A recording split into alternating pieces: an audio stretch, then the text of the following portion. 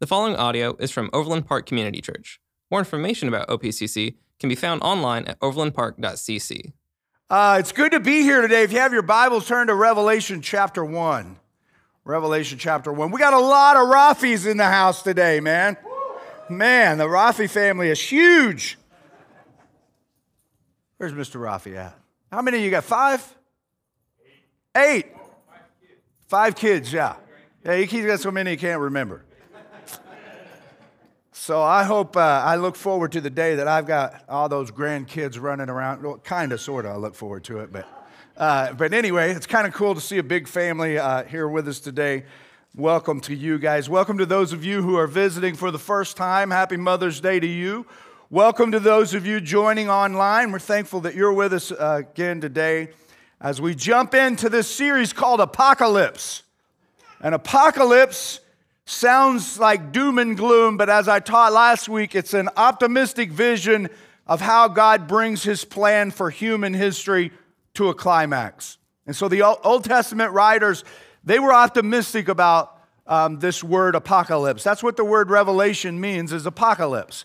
And so as we look forward to the future, man, like it teaches us that we're headed toward this climactic event. And it helps us to kind of have the right perspective of the things that we're doing on a daily basis and realize that the enemy is at war with us, and he often tries, his tactic in our day and age is distraction and getting us focused on things in the world that aren't as significant as things that are otherworldly, because that's what we're really headed toward, is this climactic event of living forever and ever and ever, and the things that sometimes occupy all of our time and energy on this side of eternity begin to seem insignificant when you think in terms of what your existence is really all about. And so when we think about life itself, it's never fun to feel alone, right? Like if you ever feel alone, I don't feel alone very often, but there are times I have felt alone. And sometimes leadership gets lonely. You have to make decisions and you're leading an organization, and that can be a lonely time. But sometimes people experience a different type of loneliness and isolation where they're away from people. Maybe you lose your spouse. That can be an extremely lonely time for people, or you go through something difficult in life and you don't have family around, you've moved away, and you just feel alone. And today, as we look at John, man, he was certainly living and having an experience where he would have felt alone. John was in prison on an island called Patmos that was about 50 miles off the coast of the Aegean Sea. And it was sort of like a rock mine. They put the prisoners out there, and they were isolated from everyone. And John was there because he was preaching the gospel. And he was so effective at it that this emperor, Domitian, had him exiled to the island of Patmos. And so you can just imagine being there and feeling isolated from everything that was happening. I can't imagine all of the movement that was happening from the church. And John was called by Jesus himself as an apostle. And there were 12 original apostles. And John has watched and known about the death of all of the rest of them. He's the only lone apostle left. But he's seen the church move. He's seen the day of Pentecost when the Spirit fell upon the church and thousands of people in one day were saved and the church came out of the ground. And then it spread from the Jewish people to the Gentile people. And then it just started going and moving at this very rapid pace. So some significant amount of time has passed since the death and resurrection of Jesus. And so all John's inner circle of apostles are gone. He's locked up for preaching the gospel, experiencing this incredible momentum in the church, and all of a sudden he's pulled away from it. And he's put on this island. And Jesus has shown up in the apostles' lives on a number of occasions in some pretty cool ways. John was among the inner circle, I believe it was Peter, James, and John, that were able to see Jesus at his transfiguration. When he took him up on the mountain, and it says that all of his glory fell on him, and it blew him away, man. Like, really what happened in that moment was the robe of flesh that Jesus was wearing was lifted, and these three apostles were able to see Jesus in all of his glory there talking with Moses and Elijah. And John writes about it in his gospel. He, at another time after Jesus was crucified and was feeling very lonely at that time, and it was before the Spirit had come, and he and Peter and several of the other apostles, they went fishing. And they had fished all night with no success, didn't catch any fish, and early in the morning, a gentleman was on the beach, and he was cooking a meal, and he calls out to them, throw the net on the other side, and they do, and they haul in a whole load of fish, and John recognizes it is the Lord. And Peter jumps out of the boat and runs, man, and it's the resurrected Christ. And it is before he is ascended into his glorified state. He has a resurrected body, but he came and he interacted with the disciples on a number of occasions. Over 500 people claimed to have saw Jesus during this time. And so he would come back and he would appear to them. He appeared to them in the upper room one time and told them to wait for him. And so there were several occasions. And so there are times in John's life where he was really lonely that Jesus showed up. But never had John nor any of the other disciples seen Christ in his resurrected, glorified state after the ascension. Remember the last time they saw him, it was in the book of Acts in chapter 1, and he gives them the Great Commission and tells them to go and make disciples and says, all power has been given to me, and you shall be my witnesses here in Judea and Samaria and to the other ends of the earth. And then he ascends, and they watch him, man, and they're blown away as he goes away. And then the two angelic beings tell them, this same Jesus who you've seen ascend will return to the earth one day. And so that was the last time they saw Jesus. And John is in this lonely state. Many decades have passed since that time. A lot has happened in the church. There's a lot of false doctrine that has had to be corrected. There's a lot of movement. There's a lot of organization. There's a lot of taking care of the needs of the people. There's a lot of discipleship happening. John is the last apostle, and now he is locked up in prison 50 miles off the coast by himself, alone. And Jesus comes to see him. I, John, your brother and companion in the suffering and kingdom and patient endurance that are ours in Jesus, was on the island of Patmos because of the word of God and the testimony of Jesus. And on the Lord's day, I was in the Spirit, and I heard behind me a loud voice like a trumpet, which said, write on a scroll what you see and send it to the 7 churches, to Ephesus, Smyrna, Pergamum, Thyatira, Sardis, Philadelphia, and Laodicea. 7 churches listed there. There were many more than 7 churches, but 7 in apocalyptic literature is always the number of completeness. And basically, these were very influential churches that this letter was to go to them. It would go to one, and then it would be circulated around to the others. And it would be copied, and manuscripts would be given, and it would be circulated around to other churches. And that number 7 means it's for OPCC too. Like it is for the church. And he says, I turned around to see the voice that was speaking to me, and when I turned, I saw 7 golden lampstands. Now, Zechariah has a golden lampstand vision as well, and John is building on that, man. The Lord he's expounding, he's exposing John to more, he's revealing him to more to him, and the 7 golden lampstands, they are the 7 churches. They are to represent, and they're symbolic of the 7 churches that were just mentioned, as well as all of the church globally even today. And it's important that they're the lampstands. They're not the fire. They hold the fire. What is the fire? Jesus is the fire. He's the light of the world. And so John says, in this vision, man, when I was there in the Lord's day, and I was longing to be back with my brothers and sisters, and in that Lord's day, man, he's saying I was longing to be in church. And this would be interesting for you. Let me toss this out. A lot of times people say, well, why do we have church on Sunday when the Sabbath was always on Saturday? The reason is because Jesus rose from the dead on Sunday. And the disciples started meeting early on the first day of the week. From the time Jesus, every week they got together and they started meeting. And so when John says on the Lord's Day right here, it's a Sunday. And that's why we have church on Sunday. And so we look at this, man, John saying, man, I was longing to be with the believers on the Lord's Day.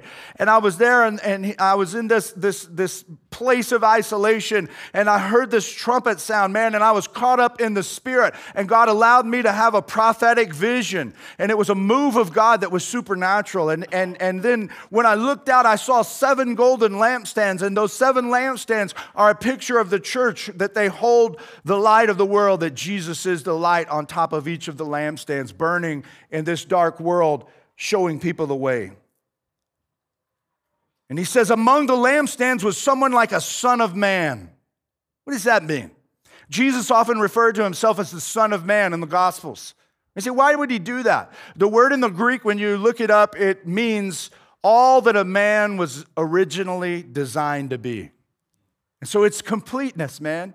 And so like when we get saved and Christ comes into us and we surrender our lives to Him and our sins are washed away and we're covered in the blood of Christ, man, the Lord starts to help us become all that a man or a woman was originally designed to be.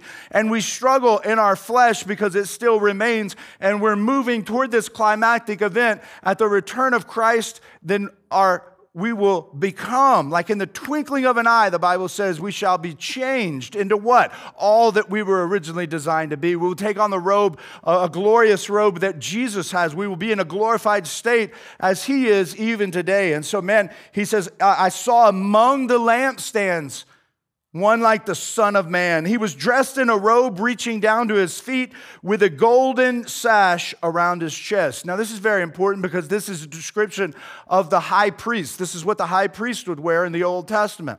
And generally, that golden sash around his chest would be wrapped around your waist. And you would wrap it around your waist so that you could gird up your loins so that you could do work, so you weren't tripping on your robe. It was kind of like a belt. But in this sense, it's over his chest, and it's draped across his chest. And it symbolizes that Jesus is the great high priest.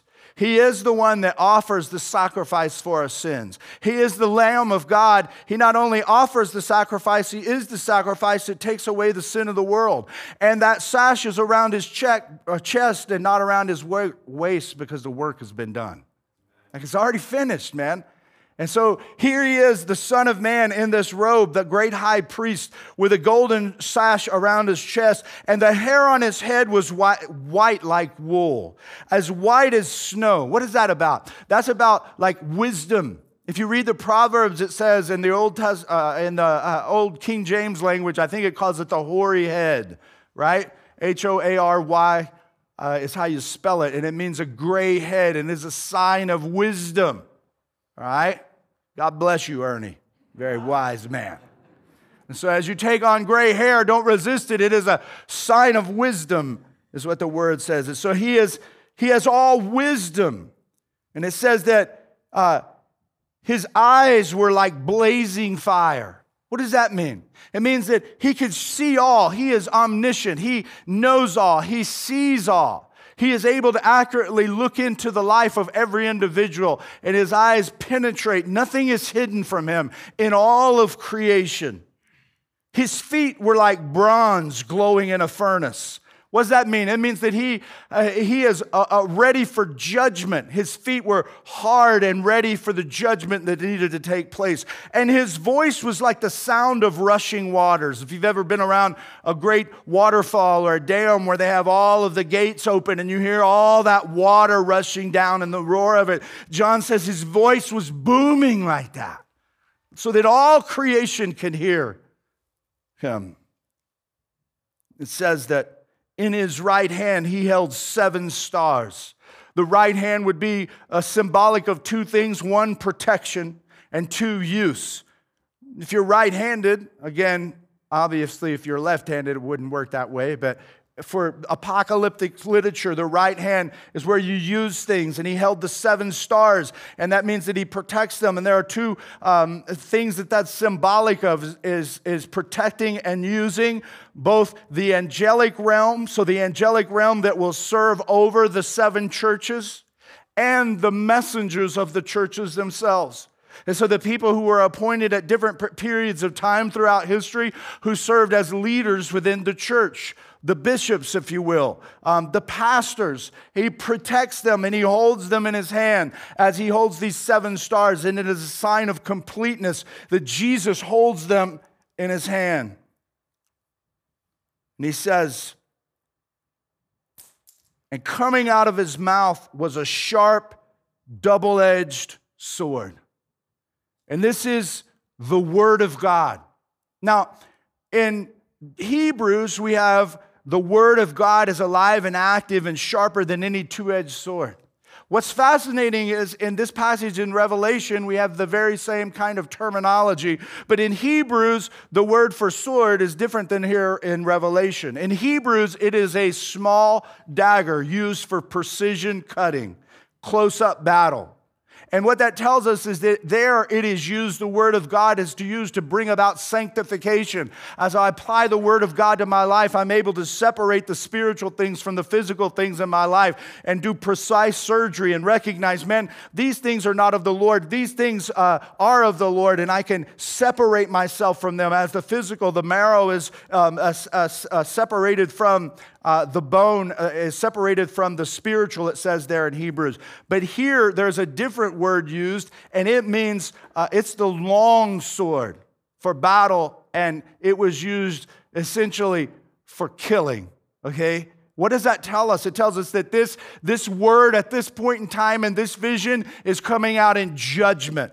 It is by the word of God that every man is judged. What he did with the word of God and what Jesus says. And so that sharp sword that comes out in this picture that John is having is about the future judgment that will happen at the end of time. And he says that his face was like the sun shining in all its brilliance. You ever try to look at the sun? You look at it, man, you just can't do it. You have to look away. It blinds you. And John says, man, I tried to look and I just couldn't even look at him. His face was that brilliant. And when I saw him, I fell at his feet as though dead. This is the apostle. This is the apostle whom was a best friend of Jesus while he walked on the planet. This was the apostle that Jesus described him as, he's described as the one whom Jesus loved. He had a special relationship with John. And John says, man, when I saw him, I fell at my feet like a dead man. I was terrified. And so we see that this is the first time John sees Jesus in all of his glory. He had seen him in other ways, but this time things are different. Then he placed his right hand on me, that sign of protection, and said, do not be afraid. I am the first and the last. I am the living one. I was dead, and now look, I am alive forever and ever, and I hold the keys of death and Hades. And so he's like, John, it's me. He puts his hand on him and tells him to get up. And he says, write therefore what you have seen, what is now, and what will take place later. Now, this is a very significant verse in the book of Revelation because it's sort of an outline. He says, write down what you see, what you've seen. Write about this vision that you're having right now. Write down what is taking place right now. So write down what you've seen. Write down what is happening now. And that's going to be chapters 2 and 3 as we get into the letters to the 7 churches. So what is happening right now in the 7 churches? And it is sort of a picture of what was happening to the people during this period of time. But also it would be a picture of what's happening in the church throughout the last 2 millennia. And even a picture for OPCC to learn from, and even you as a believer to look at and go, okay, what are the things that Jesus is saying to the churches? Because I am the body of Christ, I am the church, as we go through the different letters in chapters 2 and 3. And then when we get to chapter 4, he's like, what is to come? These are the things that have a lot to do with what are, some of it I think there will be types of prophecy that is fulfilled, and a lot of it is out in the future. And right at the beginning, he's saying to him, do not be afraid. It is me, and I have a mission for you. I want you to write these things down. And he says, the mystery of the 7 stars that you saw in my right hand and of the 7 golden lampstands is this. The 7 stars are the angels of the 7 churches, and the 7 lampstands are the seven churches. It's like, whoa. Man, it's a picture of Jesus that we don't hear talked about all the time. He's not the one that makes you want to go out and get the bumper sticker, Jesus is my co-pilot, right? You say, whoa, man. Like, that's a strong picture of Jesus. And it gives us a healthy reverence, an idea of who he is and what we're headed toward, and that all the world will eventually see this resurrected Christ in all of his glory. And so as we unpack that and I show you some of the symbology, I want to give you a few things, a few takeaways that I find incredibly encouraging that help us. Because, man, we're going to talk about some stuff. Again, that word apocalypse, for the person who has received Christ, it is an optimistic vision of the climactic event we're headed toward. For the person who has rejected Christ, it is a picture of doom and gloom. And what we need to understand is Jesus is saying to his body, don't be afraid. I've got you in my right hand. You don't need to worry about any of the things that I'm about to describe to the Apostle John. And as we unpack Revelation, man, he's telling us to be encouraged. He's telling John, even as John felt so isolated and alone, I'm right here, bro. I've got you in my hand. And so like we look at this and what are the takeaways? Here's the first one. We've been called to battle. We've all been called to battle. Now, it's important to note that when John had the vision, he said, I heard a loud voice like a trumpet. And trumpets were used to call the soldiers to order, right? They're still even used today. And so the trumpet call of the Lord's voice had called him into battle. And it's important to hear the sound and join the battle. It's like, man, one of the most dangerous things that you can do as a believer is to have heard the sound and ignore the voice. It is to hear the sound and not engage in the battle. And sadly, as we look through the picture of the church in these next 7 letters in chapters 2 and 3, we will see that one of the problems that happens within the church is people aren't responding to the trumpet call of God for their lives. And the church becomes anemic. It doesn't have power because people haven't engaged in the battle. They say that they've heard the voice, they've heard the sound, but there's no active engagement of the battle in their lives. And Christianity, and I tell you, Christianity is one of the most miserable teachings about God if you hear the sound and don't come to battle. Like, I remember when I was younger, during a period of my life between 15 and 22, I had heard the sound early in life. And I had followed the trumpet call of God. I had engaged in the battle. But at 15, I sort of put it out of my head. And I started doing my own thing. And that life is not livable. It is not livable for the believer. It is a miserable place to be. And the greatest day in my life, man, from that period on, was when in June of 1992, man, I responded to the battle cry of the Lord again. And I haven't looked back since then, man. And my life has been absolutely fascinating to follow the Lord Jesus Christ. I haven't experienced any fame. I haven't experienced any fortune. You can ask my children about that. But I wouldn't trade my experience for anyone else's. Because I've heard the battle cry, and what the Lord has done in me is unique to me. And the journey that I have been on has been unique to me, and He has a unique battle cry for every single person, every single one of you. And the greatest life you could ever experience, whether wealthy or poor as dirt, is to hear the battle cry of the Lord and to engage the battle. And it's important for us to do that because there are consequences for ignoring the trumpet call of God, which we would say is the voice of God. I'm reminded of the story of King David. David is described as a man after God's own heart. He gave us these incredible psalms. He was a worshiper, man. He knew the Lord. God used him early on, but he had a hiccup in his life, man. He had a hiccup where he did the unthinkable. Not King David, man. King David cheated on his wife, became an adulterer, and then set up circumstances to where the person that the woman was married to, he put on the front lines so that he would be killed in battle. so that he could try to take care of all of this stuff. Because when he did that, man, that woman Bathsheba, she became pregnant. And so we look at that and what do we learn? Why would you bring that up, Jimmy? Because during these times, man, kings were supposed to lead their people in battle.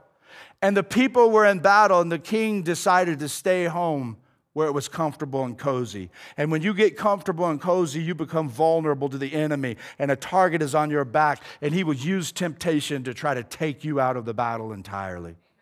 And so the safest thing you can do for your family, the best thing you could do for your kids is to follow the Lord Jesus Christ and to engage in the battle. I recently heard a story about one of our disciple makers, and they one of their kids, I won't say who it is, but I heard this story just this last week, is their daughter said, "Hey, I'm really proud of Dad because he's leading this discipleship group and he's really committed to it. I'm really proud of him because I can remember when he didn't really want to do it, and now he's doing it, and I've seen a change in him." What's happening there? Somebody has joined the battle. To join the battle doesn't just mean you come to church. To join the battle means you pick up a sword, man, and you engage in what the Lord is doing on the planet. We have enough churches that are filled with people. They're all over our community. But who are the people that are engaged in the battle? Is it just the professional staff that we pay and hire? You just pay me to join the battle and I'm to do all the fighting by myself along with Shay? I mean, that's all you're going to give me is Shay? No, I'm so thankful for you, bro. I'm so thankful for you. But the goal is not just for the people who are on staff. It's for all of us, man. And so when we do that, the Lord is aware of it and we're protected. We're not as vulnerable. It doesn't mean that there are no hard things that will happen in our lives. There will be hard things. There will be difficult things. We're reading about a guy who knew Jesus personally. And what's happening to him is he is in isolation on the island of Patmos, man, away from all of his spiritual family. But the Lord shows up to encourage him in the midst of it. And so the greatest thing you can do to protect your family and yourself is to join the battle. Here's the second thing. What the devil means for harm, God will use for good. All the time, man. All the time. Sometimes we find ourselves in circumstances we don't understand. It feels like the Lord is nowhere around. Just like for John here, man, the Lord, where is God? There are no apostles left, and he's got me locked up on an island 50 miles off the coast, digging up rocks. Where are you, Jesus? And sometimes life feels that way. It feels like the Lord is nowhere around, and often attack from the enemy is happening because we've joined the battle. We often feel that way because we've engaged the battle, and now the enemy is upset, and so he moves in to try to discourage us. And he will use circumstances. And we have to realize that God is always working. I'm reminded of the story of Joseph in the Old Testament. He was one of the patriarchs, one of Jacob's sons, the 12 tribes of Israel. And Joseph, his brother, you know the story, the Joseph in the coat of many colors. And he was like the favored child, right? And his brothers didn't like him. And so what did they do? They took him and they took his coat from him and threw him in a pit. And then put blood on it and took it back to their dad and say, "We couldn't find him, Dad. Something must have happened to him. Here's his coat." And so they set him up. And so they intended to harm him, get him out of the picture because he was always getting on their nerves. And he was the chosen one. And what happens is a caravan comes by and they find Joseph in the pit. And so Joseph is isolated alone by himself in the pit, and the caravan pulls him out of the pit. He's like, "Oh, thank you finally for rescuing me." And they take him to Egypt and sell him as a slave.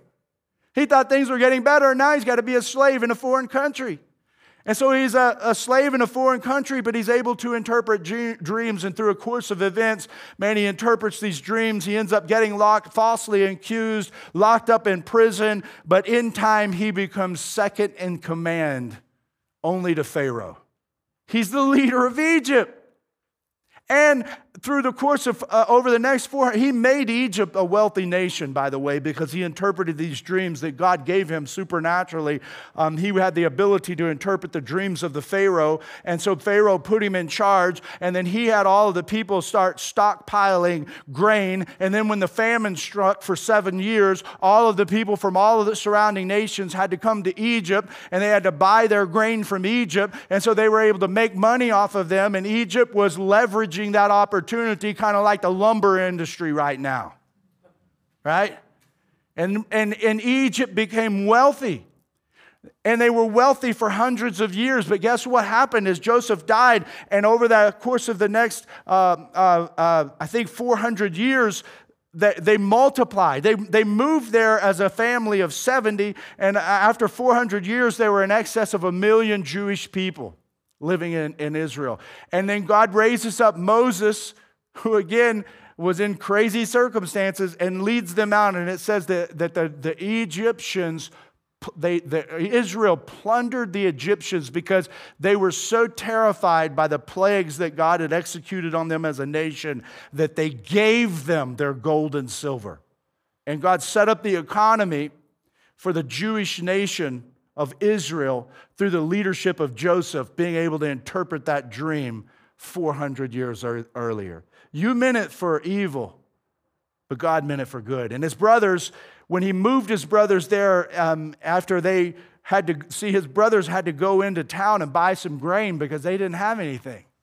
And Joseph recognized them, and he called them out, and they were scared to death that he was going to take them out of the picture. And Joseph says to them in Genesis chapter 50, verse 20, it's a fascinating story if you've never read it. He says, "You intended to harm me, but God intended it for good to accomplish what is now being done, the saving of many lives."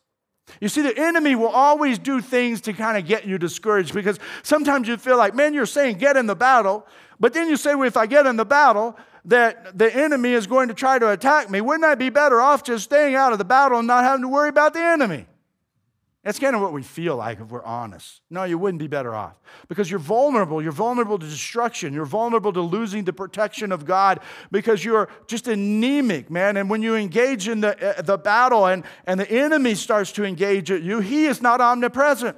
He is not omniscient. All he can do is work in the realm of tempting you in your flesh and leading you astray as he holds captivity to the world and uses all of the things that are distractions to get us focused on things that don't matter, as opposed to focusing on this climactic event that we're headed toward. And so when you are not engaged in the battle, you end up getting led by him. But when you're engaged in the battle, you're led by the all-knowing one, and he is the protector. And God will use the circumstances that the enemy might try to set you up for the fall. God will always use those circumstances to bring it about for good. And that's exactly what happened in John's case. John says, I was on the island of Patmos, man. I couldn't do anything for the gospel. Domitian had him exiled because he was preaching and teaching about Jesus. So he exiled him to Patmos. Jesus personally visited John, gave him the prophecy for the church, and here we are 2,000 years later being encouraged by it. The devil meant it for harm. Domitian meant it for harm. But God used it for good. There's so many times in my life I can look back over historically and see where it felt like, man, this was harmful, but I look back in hindsight as the Lord brought me through it, and I see that God, as I continue to be faithful and believe, he takes me through the storms, he takes me through the trials, and he uses them for good. And so today you may be in a place where you're like, man, I don't know if I can take anymore. Just know God is working in the midst of that, and he will use it for the good of his kingdom, for the saving of many lives. So don't get down and depressed. Get busy and believe, because he is among us. He is among us, man. The word John received is the resurrected Christ. He said, man, I looked and I saw these 7 lampstands, and right in there in the midst of the lampstands was the Son of Man, Jesus. This Jesus that he is describing with all this power, with all this authority. John was able to see him. We have to walk by faith and not by sight. And blessed is he who believes when he hasn't seen. That's what Jesus said. That's what he said to Thomas. Blessed are those who believe when they haven't seen. I've never seen the resurrected Christ, but I know he's working in my life, bros. Like, he's moving. And so when we're in the midst of these circumstances that feel like they're falling all apart, we're in the midst of a pandemic and the economy is like crumbling around us, the Lord has been through greater things, and He is among us. When it feels like politically our government is totally lost, amen. He is among us. He's seen worse. And He will always be among us. And so what is He looking at? And He's saying, man, look, I'm the light of the world. I'm the high priest who did work. I'm the wise one, the all-knowing one, the judge, the Logos, your protector, and I am among you. Paul says, what then in Romans 8:31, what then shall we say in response to these things? If God is for us, who can be against us? Who can be against me? Can death? Can famine? Can financially hardship? Can my health depleting be against me? Who can be against me if God is for me? No one. He is among us. And so like when we go through difficult times, we need to be reminded the Lord is among us. I may not see Him, but if I watch, I can see His work. I can't see the wind, but I can feel the effects of the wind. Isn't that what Jesus said to Nicodemus? That's what it's like for all who are born again. They can see the Spirit of God moving in their lives. But that is only reserved for those who are engaged in the battle. Like you got to be able to recognize that the Lord has called you into something. You respond to that trumpet call. You respond to His voice. And then you begin to realize how frequently He is showing up among you. And the message He has for you as He is among you is don't be afraid. Don't be afraid. That's the message of the Lord. There's no need to fear, for He is among us. And not only is He among us, He creates spiritual family. If we go back to the opening verse and He says, I, John, your brother and companion. Companion in what? In suffering, in kingdom, and in patient endurance that are ours in Jesus. He's like, I, your brother, I'm your companion. We are spiritual family. So Jesus is not only among us spiritually, He creates spiritual family so that we can see Him physically. As you hear me preaching and teaching the Word of God today, you are seeing Jesus. Like He lives in me. And so like it's to help your faith. And that's why the foolishness of preaching is used. And Paul says he chooses to use the foolish things of the world to confound the wisdom of the world. And it is through the foolishness of preaching the proclamation of the gospel that people come to this place of being set free from their sins because they discover the truth. And so you're witnessing, I'm here. Why am I here? For the equipping and building up of the saints. And so I am the body of Christ. You saw Him when you came in this morning and somebody greeted you and said, welcome to OPCC. You'll see Him if you go down and pick up your kids. There are a host of volunteers down there ministering the gospel to your kids, and you will see Jesus down there. You will see Jesus if you go in the back as the offering is taken. There will be a few people that are counting it. You will see Jesus there. You will see Jesus all over if you just open your eyes. And so He didn't just say He's among us spiritually. He said, I've given you spiritual family. And John is reminding us of that. Don't be afraid. You're not alone. You don't need to fear anything. You don't need to fear people who come against you. You don't need to fear death. You don't need to fear reproducing. And a lot of times we do. The Lord calls us to go ye therefore and make disciples. And we're like, whoa.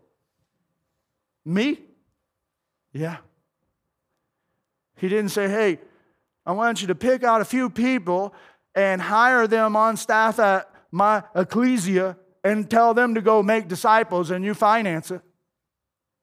He said, go make disciples. Who? All of us. But that's intimidating to us. So we go, man, I don't know if I can do that. You don't need to fear anything. You're not alone. You got spiritual brothers and sisters in Christ who will come alongside of you and help you. You've got people in the kingdom who want to grow, who need to have somebody help them grow. And as you engage in the battle, then the Lord will become the protector that provides everything that you need in order to make a disciple that can make a disciple. And what happens is the kingdom of God begins to spread. Even though the apostle was isolated on the island of Patmos, the gospel just kept moving. And it still moves today. And God gives us the body of Christ to accomplish it. Sadly, today the church is drunk on experience and feeding people with consumerism. The best kids ministry, the best worship ministry, the best building, the best facilities. That's what makes a great church. No, it doesn't. What makes a great church is the gospel and the people of the Lord listening to the trumpet call of God and responding to the gospel and engaging in the battle and making disciples, and revival begins to happen. You want to fix America? Take a look at yourself and say, am I making disciples? Am I doing the work of the Lord? That's the only way to turn this country around. That's what made it great in the first place. I guarantee you, it's not going to happen in Washington. The only way to fix America is for the church to have a revival, a spiritual awakening that spreads like wildfire, that the people of God start talking to Jesus, and then they start listening to Jesus, and they start doing the work of Jesus. And as they do the work of Jesus, their kids will recognize that they're engaged in the battle, and those kids will want to engage in the battle. And instead of the parents telling the kids, hey, do what I say, they'll be watching, do what I do. That's what this dedication was about. Don't just tell your kids about Jesus, man. Show them what it looks like to follow him. And as you do, you begin to have an awakening in the home. Do not be afraid of anything. Fear nothing. The big idea is that Jesus holds the keys of death and life. That's what he says. Don't be afraid, man. I was dead, and now look, I'm alive forever and ever, and I hold the keys of death and Hades. What does that mean?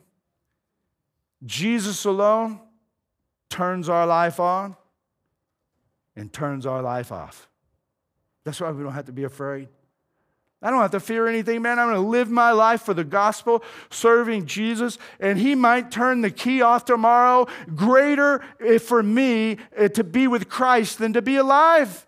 For me to die is gain. For me to live is Christ, man. If he turns the keys off in my life tomorrow, it is well with my soul. I couldn't get more out of life than I'm getting. I'm blown away at the joy of the Lord that floods my soul. And what I want you to hear is what he's using me to try to proclaim to you in the gospel is, you will be blown away too if you will engage the battle. Don't try to do Christianity half-hearted. It doesn't work. Engage in the battle. Let the Lord roll out of your life and realize he has the keys to when your life started, and he has the keys to when your life will stop. And this resurrected picture that we have of Christ is the one that is ruling our life. Nothing has a hold on me, for I believe in the risen Jesus. Like I can see him. I can see him. Can you see him today? Can you just close your eyes? Can we just close our eyes for a moment as the body and get a picture of Jesus in all of his glory? And we just realize that Jesus is among us this morning. You know that Jesus is going to ride home with us today. He is among us. We are a part of the 7 lampstands that hold the light of the world. He is in us. The resurrected Christ loves us, he owns us, and when we see him in all of his glory,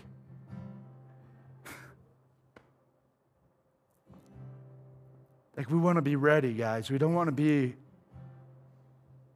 when we face the resurrected Christ, we want to be with these pathetic excuses. Well, I didn't know. You know. Like, one thing I'm going to do every week is I'm going to teach you so that you know. You don't want to be like, man, I was afraid. You want to be like, Jesus, I did all that I could with all that you gave me. And you're still going to feel like it's not enough. But he's going to look at you and say, well done. Well done, faithful servant. Enter into the joy of the Lord. Like, I don't know, like I'm going to lead us in a word of prayer here. As you picture that resurrected Christ, if you've never met him and maybe the Spirit is trying to get a hold of you and maybe you want to come to him and receive salvation. What does that mean? It means that you believe in the Lord and you call upon his name. You confess that you're a sinner, believe upon Christ, and engage the battle, man, and he covers your sin. And so, like, I can't, like, it doesn't mean that you meet with me and I pray over you. That's not what it means. It means you meet with Jesus and you pray to him. You ask him to forgive you. And you make him not just Savior, but Lord and Savior. You got a picture of him on the cross and you got a picture of him coming back. That's what Revelation is about. It's so that we don't get unhealthy and we're not all about grace, man. Just grace, grace, grace. We got to be about truth too. And to realize that he is returning. And as the bride of Christ, we live with anticipation of his arrival. If you make a decision today, I hope you will tell me. I hope you will proclaim it. Confess with your mouth so that I can celebrate with you. Heavenly Father, we thank you for this day. I thank you for these people. I thank you for the church. I thank you for John. I thank you, Lord, that you set him down in prison.